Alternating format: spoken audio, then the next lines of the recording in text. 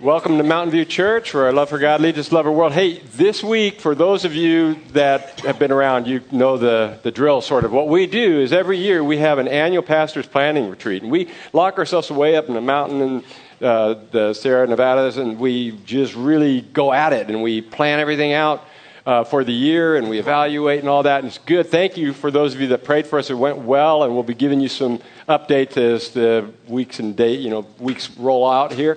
But as a result of that, on this Sunday, it's really difficult for somebody to really prepare a sermon and be ready. And so we do a testimony Sunday, which I think was kind of similar to a lot of what they did in the early church before they had the Bible. They would have people talk about what God is doing in their lives and their experiences with the Lord. And so last year, you remember we had our nurses. They did a great job. And this year, we've had a lot of fires. Fire's been breaking records. And we also happen to have a number of firemen who attend our church. And so we decided to ask these guys, and these are just 4 of them, to just go ahead and share a little bit about themselves. So I'm going to interview them today, and they're not as pretty as the girls last year. Maybe a little harder to look at, but bear with us. We're going to have a good time. Any of you guys ever pose? Do the calendar thing? No. Oh, Randy did. I thought so. Okay. I had a feeling. Well, what we're going to do is just to get going, we'll let you know who these guys are. Let me do a quick intro of them, then I'll let them tell you a little bit about what they do. Most of you know Randy Carter. Been here with his wife, Sharice, and family since the very beginning, and is on our board of directors, leads a small group with me, and great buddy, and he's been up here before, so you know Randy's face probably. Doug, maybe not as much, so he hasn't been up here, but he's been here with his wife, Sharon, and family from the very beginning of our church, and you may remember praying for Doug. He was in the campfire in Paradise fighting that, and we prayed for him when he was there, and I thought it'd be good to get his perspective, another good friend. And then Barry, why are you here? Barry has been here with his wife, Anne-Marie, and family since the beginning, and they're in the Curry McDonald small group, and he sets up faithfully every week, so he's a behind-the-scenes guy, and his daughter, Alexis, is going to upstage him today by being baptized afterwards, so this is an exciting time for their family. And finally, we have Clay, Kassan, and they were not here at the beginning, but these guys have been about 3 years now, almost, or yeah, two. Okay, they just fit right in. They're also in the Curry McDonald small group. Laura sings a lot of times up front, and these guys just are involved in so many different ways. They're just wonderful people, and we're blessed. We're blessed to have these 4 guys in our church. So what I'd like to do to start with, and I didn't tell you guys, but when you talk to the mic, make sure you get it up close so we can hear you. Just to tell us a little bit about what you're doing now, presently what you're doing, and we can kind of piggyback from there. We'll start with you, Clay. All right, so I'm pretty new to the fire service. Unlike these guys, have a lot more experience, but I did 10 years of active duty Coast Guard. I worked on rescue helicopters as a crew chief. And now I'm a reserve firefighter in Manteca. So I'm working toward getting a full-time job there. So it's good variety. We're going to have a mix of people here. And, Clay's had a lot of work as a first responder, and now he's working into the fire business. Okay. So I can plug for the used car dealership that I have? It's a used car. This is what happens afterwards. Right. Actually, I retired from the Stockton Fire Department. I was in the Tracy Fire Department for 3 years. And after the Tracy Fire Department, I went to the Stockton Fire Department for 22 years. And then prior to that, I was, matter of fact, I came across paths. We didn't know it until we started talking about it. But when I was a volunteer with Industrial Fire Protection District prior to getting hired for about a year and a half. I had come in just after he had gotten out of an area close, which was Burbank Paradise. So, and Barry is the only one who invited me to his retirement. Of course, it was a surprise, so he didn't invite me. His wife did. But that was a fun time. That was a fun, celebrative time. When I finally got it. Yeah, and he should never have been a cop because he ran into me and didn't even know that I was there as a surprise. Remember that? I fooled you on that one. Yeah. So not a detective, but a good fireman. Doug? Let's see. Yeah, what are you doing now? Or, yeah. Right now I'm working for Patterson Fire Department. Been a captain there for 6 years. Prior to that, 30 years at San Ramon over in the Bay Area. And before that, volunteer Burbank Paradise, and 7 years paid at Stan County. Yeah, and Doug was telling me a story, and this is really amazing today. It's almost unheard of, but Doug actually started with the 18 years of age or something like that with the fire department. You Started really at 18, but prior to that, we're going way back, older than dirt. We started the first Fire Explorer post at Burbank Paradise, and I was 15 or 16 years old at the time. Wow, so That's all I know. That's all you know? Yeah. You're a fireman. Okay. And Randy? Retired about a year ago from Alameda County Fire Department. They called me about 2 months into my retirement and asked if I would come back and work part-time, doing some prevention work, some inspections, some training, some emergency preparedness. Started shortly after high school, and it's truly, as Doug said, it's the only thing I would know how to do. Thank God he put me there, because I don't know how to do anything else, but I do know how to do that. Very good. So, well, hang on. We'll go back the other way. So we got some good background on these guys, and their experience has been great. One of the things I really enjoy about these guys is their humor, by the way. Firemen, I think because that's a coping mechanism that they've actually said that they use, but they're the most fun people to be around. If you want a good laugh, they do keep it loose, and they're a lot of fun. And there's a lot of camaraderie. They work a lot together, and that's what they do. They build good relationships. I want to ask a question now, which is probably the biggest question of the day. And this is really for all of us to think about here. 1 Corinthians chapter 10, verse 31 says that we're to do everything, all to the glory of the Lord. And so that means your job. It means everything you do. It means your interactions with people. It means whatever you do it to glorify God, to make Him known. So your job, your vocation should intersect with your faith. They should really come together. A lot of times you think, well, Ron, you're a minister. Well, no more than you are. We're just ministering in different ways. We have different gifts, and we're being used in different ways. So I want you to see that your career is really your ministry. You don't want us to look at it that way, because that's the way God looks at it. And these guys, this is what they've been called to do, as they've said. And so, how do you see God at work in your work? And what we're looking for here, and you guys can share this in different ways, but it may be you see somebody saved that shouldn't have been saved. You see God's hand in saving a person. Maybe your life has been saved.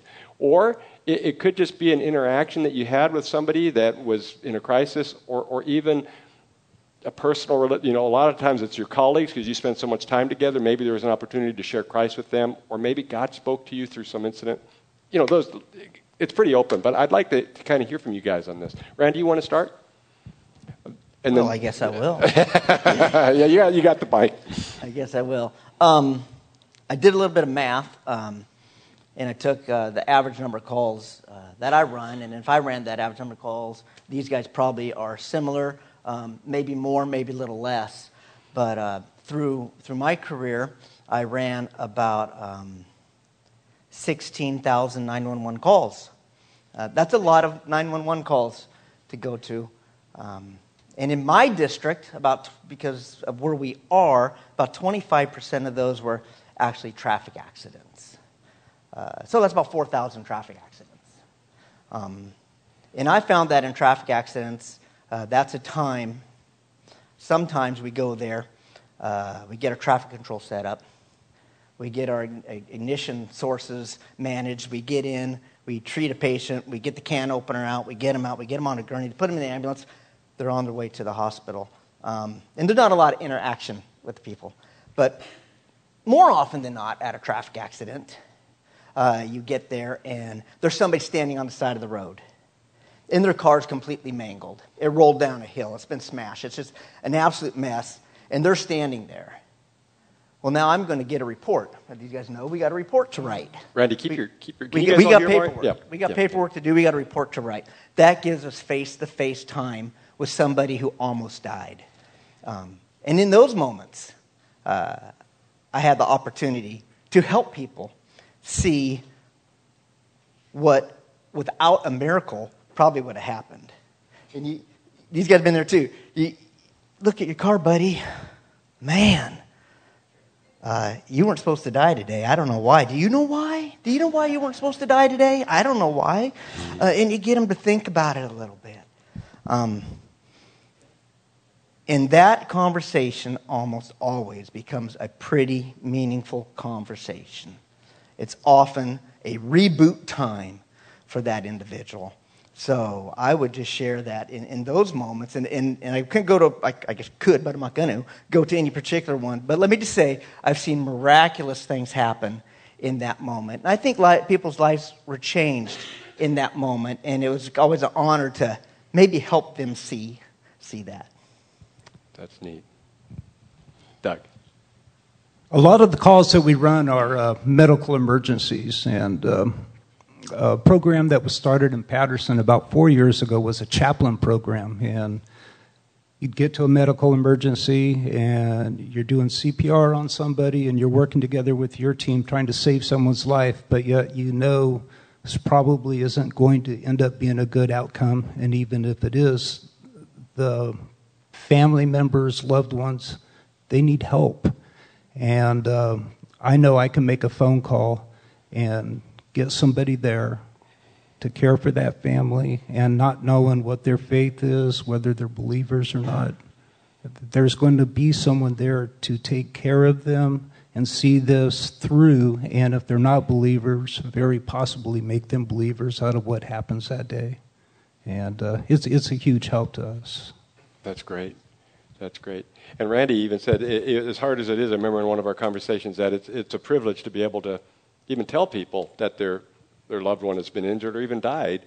It's an honor in a way. That sounds strange, but it is, because you're able, that's a very important passage in their life, and to be able to do that in an honorable way, because somebody has to do that. Very difficult, but I appreciate it.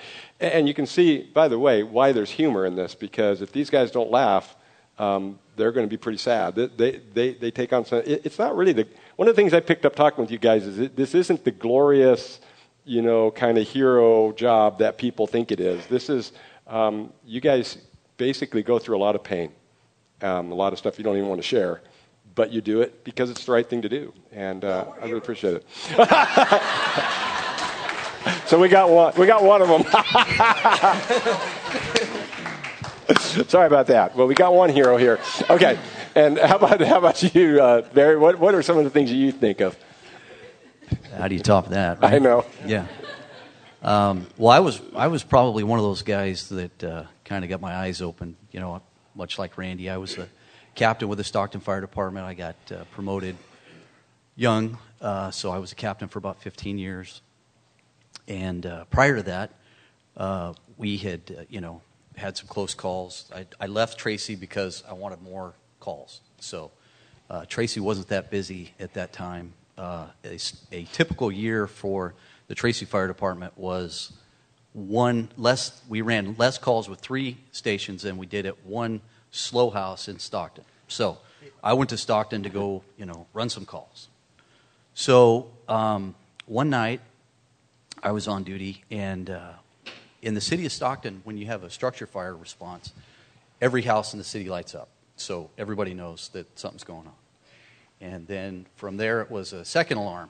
And then so we started paying closer attention because it was in a district that we would go next on a third. So it wasn't too much longer after that, and we're listening to the radio conversations that they have a really bad incident happen to where they have a collapse in the building. So they keep calling for all the crews, and 2 of the guys they can't find. So, yeah. So we get called on the third because that's the next thing to happen. And as we're pulling up on scene, of course we're still listening, and they still can't find the 2 guys. So they do locate one of the guys, and there's 3 guys that got involved in the collapse. One guy they were able to get right away. One guy took him a little while to get, and he was just leaving in the ambulance when I got there. And the third guy, it took a lot longer to finally get him. But at that moment in time, it became pretty sobering as to, this isn't, oh, hey, I get to go on all these calls and do on all this stuff. It's what is it that kept me from being on one of those first 10 engines And so you kind of reevaluate what your life has been. I was raised Catholic and went to Catholic private school, and then kind of veered away from that, and then realized that, just because you're 33 years old doesn't mean that there's still a lot of life left. So that was kind of a wake-up moment for me at that time. So that was kind of where things kind of turned for you and you became more serious about your faith as a result of that. Good. Thanks. That's a good thing to share. That's powerful. Yeah. For me, I've had a few wake-up moments as well with my faith. And like Randy was talking about, a lot of our stuff is medical calls. Well, I did a lot of time on a BLS ambulance, and I can think of one time that I got called to pick a guy up at his house, my age, 5 kids, and terminal brain cancer. So we were taking him to hospice, basically. And you show up at the house, his whole family, there's probably 20 or 30 people in there, knowing this is the last time they're going to see the guy. And that right there, that made me stop and think, about my own life, my family, my kids. And but I thank God in that moment for actually putting me on that call. I felt like I was supposed to be there, and it gave me an opportunity. I got to pray with his wife. I got to pray with his kids, and stuff like that. We get opportunities like that a lot, and just to take advantage of it. I mean, it means a lot to people. They know it's going to be the last time they see their dad and their husband, but they just to give them that reassurance and let them know that God's there and to pray with them. That's really helped me, and that's stuff like that. That's what makes me continue in this career path. I mean, that, and I don't think there's anything else I'd be able to do either. But yeah, it's really eye opening sometimes, and yeah, I'm good at driving a truck. It's funny how these guys start off driving trucks. Right. Barry, I learned, drove truck for a long time, and then he got in, and he aced his test for being a truck, for driving the fire engine. But then they made him a mechanic, which is what he didn't want to do. But it's funny, how all these experiences, and I think that's a God thing too. They're driving truck, not knowing what he wants to do. Next thing you know, that comes in handy, and the door just opens up from the drive a fire engine. And next thing you know, he's working with the fire company. It's just God. A lot of times we don't even realize it. And I think a lot of you guys that are young, thinking about your career, it's amazing how God will direct those paths if you're just following Him, keeping your eyes open, doing what He calls you to do. Those pieces come in place. And Clay for a long time was doing the that Coast Guard, and that was a crazy thing too. Yeah. Could you share your story about the helicopter? That's an amazing story. I'd like to hear a little bit of that. I've got a lot of helicopter stories, but that would take all day. But I'll briefly talk about one that it was my very first call ever after being fully qualified. And when we train in the perfect weather. And this call happened in the middle of the night, and it was the dark and stormy that you see in the movies. It actually happened. And we had to fly 70 miles offshore to do a medevac of actually a Navy chief that was having a stroke. And 70 miles for my helicopter is pushing it for fuel, especially with the weight we had on board. So we had to get out there and assess the situation. There was no illumination for my pilot. He had to keep a hover with no horizon to look at. So I could see, say, that was God right there helping him out. And then instead of doing a rescue from 50 feet, what we trained for, we had to do this one from 100 feet up. It was my very first time. So we had to use our training, come all together to get everything right. Time was a factor. We thought we'd be there for 5 minutes. It actually took 43 to complete this because conditions just kept changing. But long story short, we got the patient up, and then our rescue swimmers, they're our EMTs. They're the guys that ride in the back with the patient, and he was on board the ship. And so we had one shot to get him back up, or else we would have had to leave him there, and I kind of would have had to play the role of crew chief and rescue swimmer at that point. But I had about a 5 foot by 5 foot window to drop this hook from 100 feet up, and that was God. We did it. We got the swimmer up, We landed at the hospital with about 10 minutes of fuel left on the helicopter, and we heard the next week from the captain of the Navy ship. We all got letters from him saying the guy, he's going to be all right. So, stuff like that's a miracle from God in my eyes, like that worked out that way. So that's a neat story. Well, these things, they get you, and sometimes your adrenaline gets pumping. It's not always like the movies and TVs. I mean, a lot of this is just, I can't imagine the fear factor. I mean, you guys, a lot of times you're just going, just doing what you're trained to do, Appreciate that. Also, there's a question, I call it the Smokey the Bear question, and it kind of relates to us. Really, it does very much relate to us. If you look at Genesis 2:28, one of the things it says is that God has given us this planet, and he's put all things under us to take care of. We're supposed to take care of our planet. And so, there's been so many fires lately, so I thought, are there any tips you can give people about how to prevent fires? At least the record-setting fires we've had, that kind of thing. Yeah.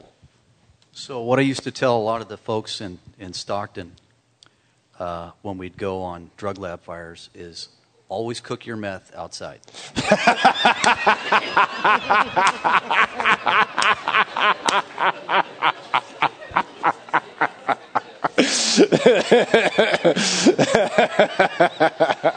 Good, very good. Hopefully that's not applicable for anybody here. No. Randy, that's good. This information will be on calfire.org. That will tell you all the Smokey the Bear type stuff. And the fire service always talks about, if you guys live in the urban interface, kind of like a lot of Oakdale actually is, when you're not really in a downtown neighborhood, you kind of got some property around you. They talk about defensible space, and that's creating a space that vegetation fire won't, radiant heat will not set your house on fire. Or direct flame impingement won't set your house on fire. So you have your vegetation out. Now, Doug was just at a largest fire we've had in the state, and you would see a bunch of houses not burned, and then one house is completely burned up. And you wonder, how in the world did that happen? That happened in an ember storm. It's very windy there, right? Oh, yeah. Embers were flying horizontally, and so when you just see weird houses, like that one's burnt, that one's burned, that one's not, that one's not, those embers hit the roof, they roll down the roof, they get in the gutters, there's pine needles in the gutters, and now your house is on fire, or the embers go into your vent in your attic, and that will set it on fire. So you want to get your defensible space, and then if you're prepping your house, there is a fire coming up, you could put a piece of plywood or something over your attic vents, keep your rain gutters clean. If everybody would do that, there would have been less houses burned. But this one that Doug went to was unusual. Winds up to 70 miles an hour. What was the rate of spread? I think it was 8 football fields a minute. 8 football fields a minute.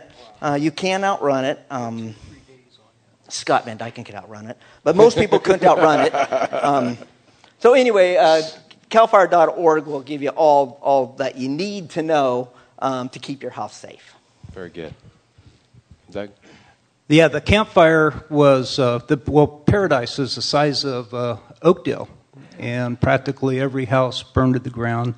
In the outlying areas, there were houses that were protected, like Randy said. And part of our job when we first got up there for the first 2 or 3 days was to pick winners and losers, and that depended on whether the house was defendable or not. And if it wasn't, we would go to a house that we knew we could actually save. With humidity as low as it was and the winds as high as it was, we were fire observers instead of firefighters. Spent a lot of time getting people out of the way, prepping houses, and just trying to save what we could. Yeah.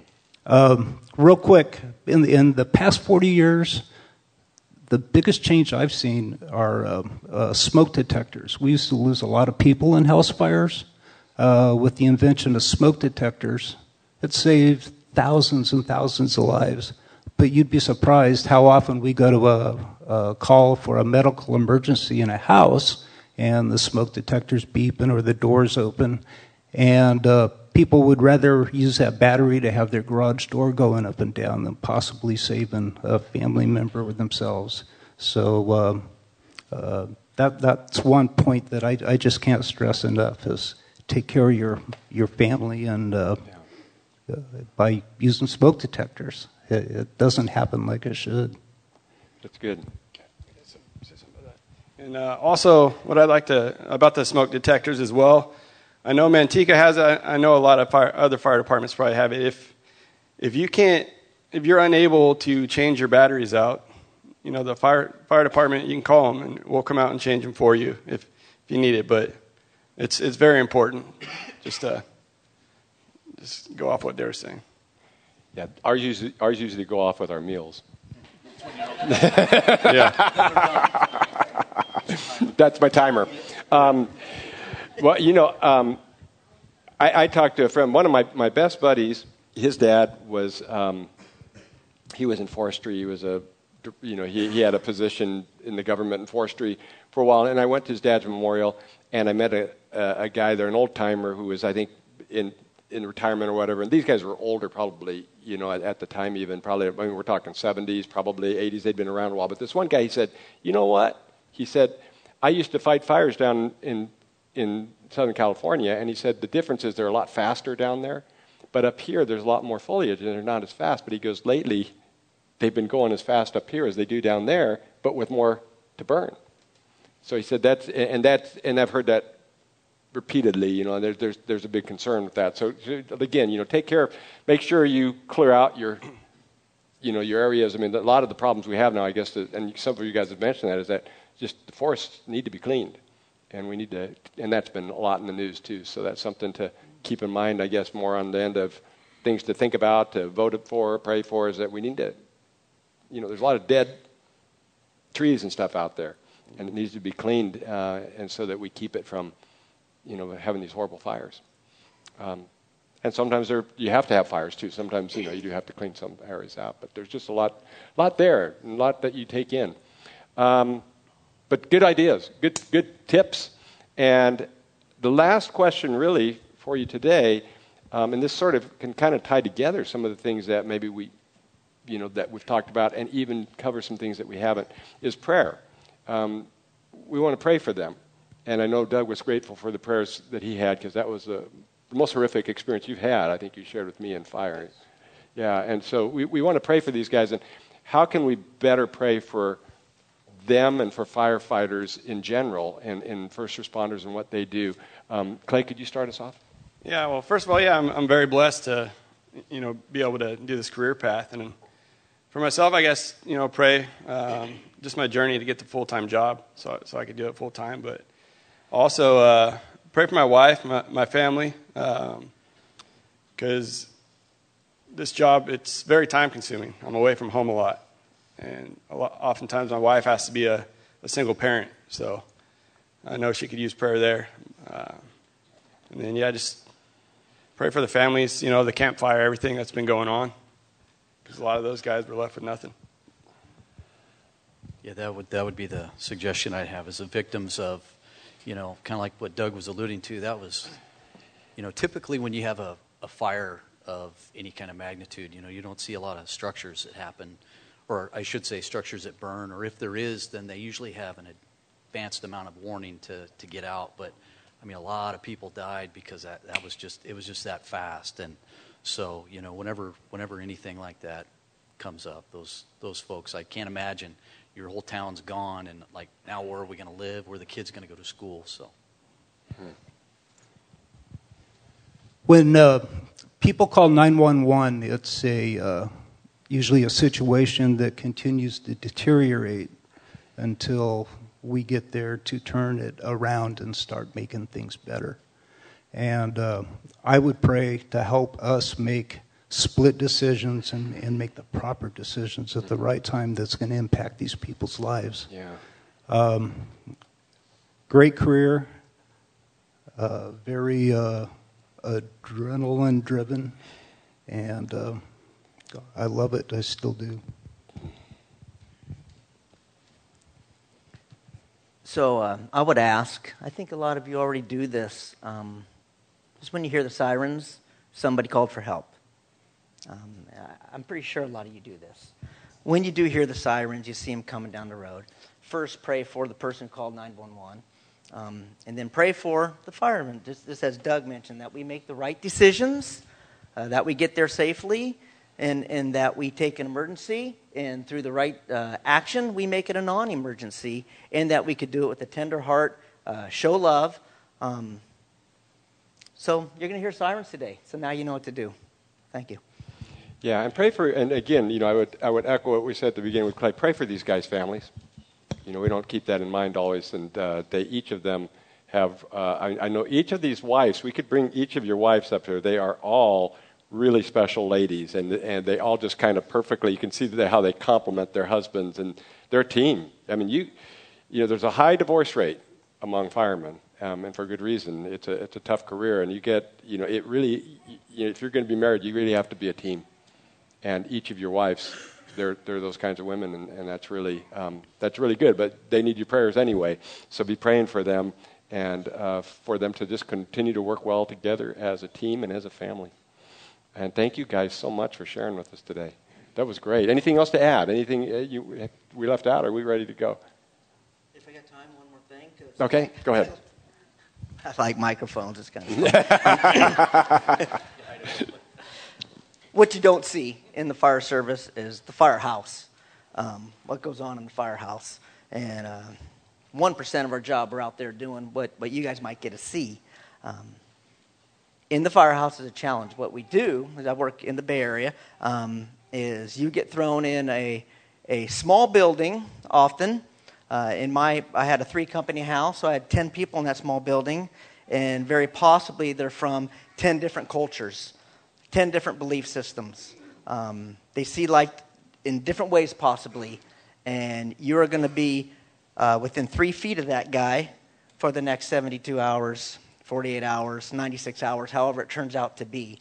And that is very difficult, and that is truly the art of being a good firefighter, learning how to live in that environment and become brothers and sisters with one another. Within time, you truly start loving each other. And you're so different, but you come together. And what's helped me do that was Romans 12, 9 through 21. I just invite you to read that.